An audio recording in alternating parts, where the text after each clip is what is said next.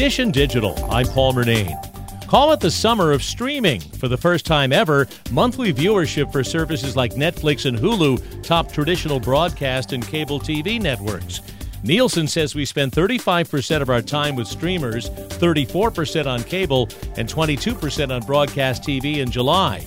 July is an unusual month. Broadcast TV is essentially on vacation with little live sports or scripted programming. Streamers took advantage of that lull by releasing some of their best programming. New episodes of Stranger Things alone accounted for 18 billion minutes of streaming on Netflix. Hulu had strong numbers for Only Murders in the Building and The Bear. Prime Video did well with The Terminal List and The Boys. The return of football and scripted shows should give broadcast networks a boost in the fall, but they're unlikely to dominate like they've done in the past. Dish and Digital, I'm Paul Murnane. And there's more at WCBS880.com/Dish and Digital.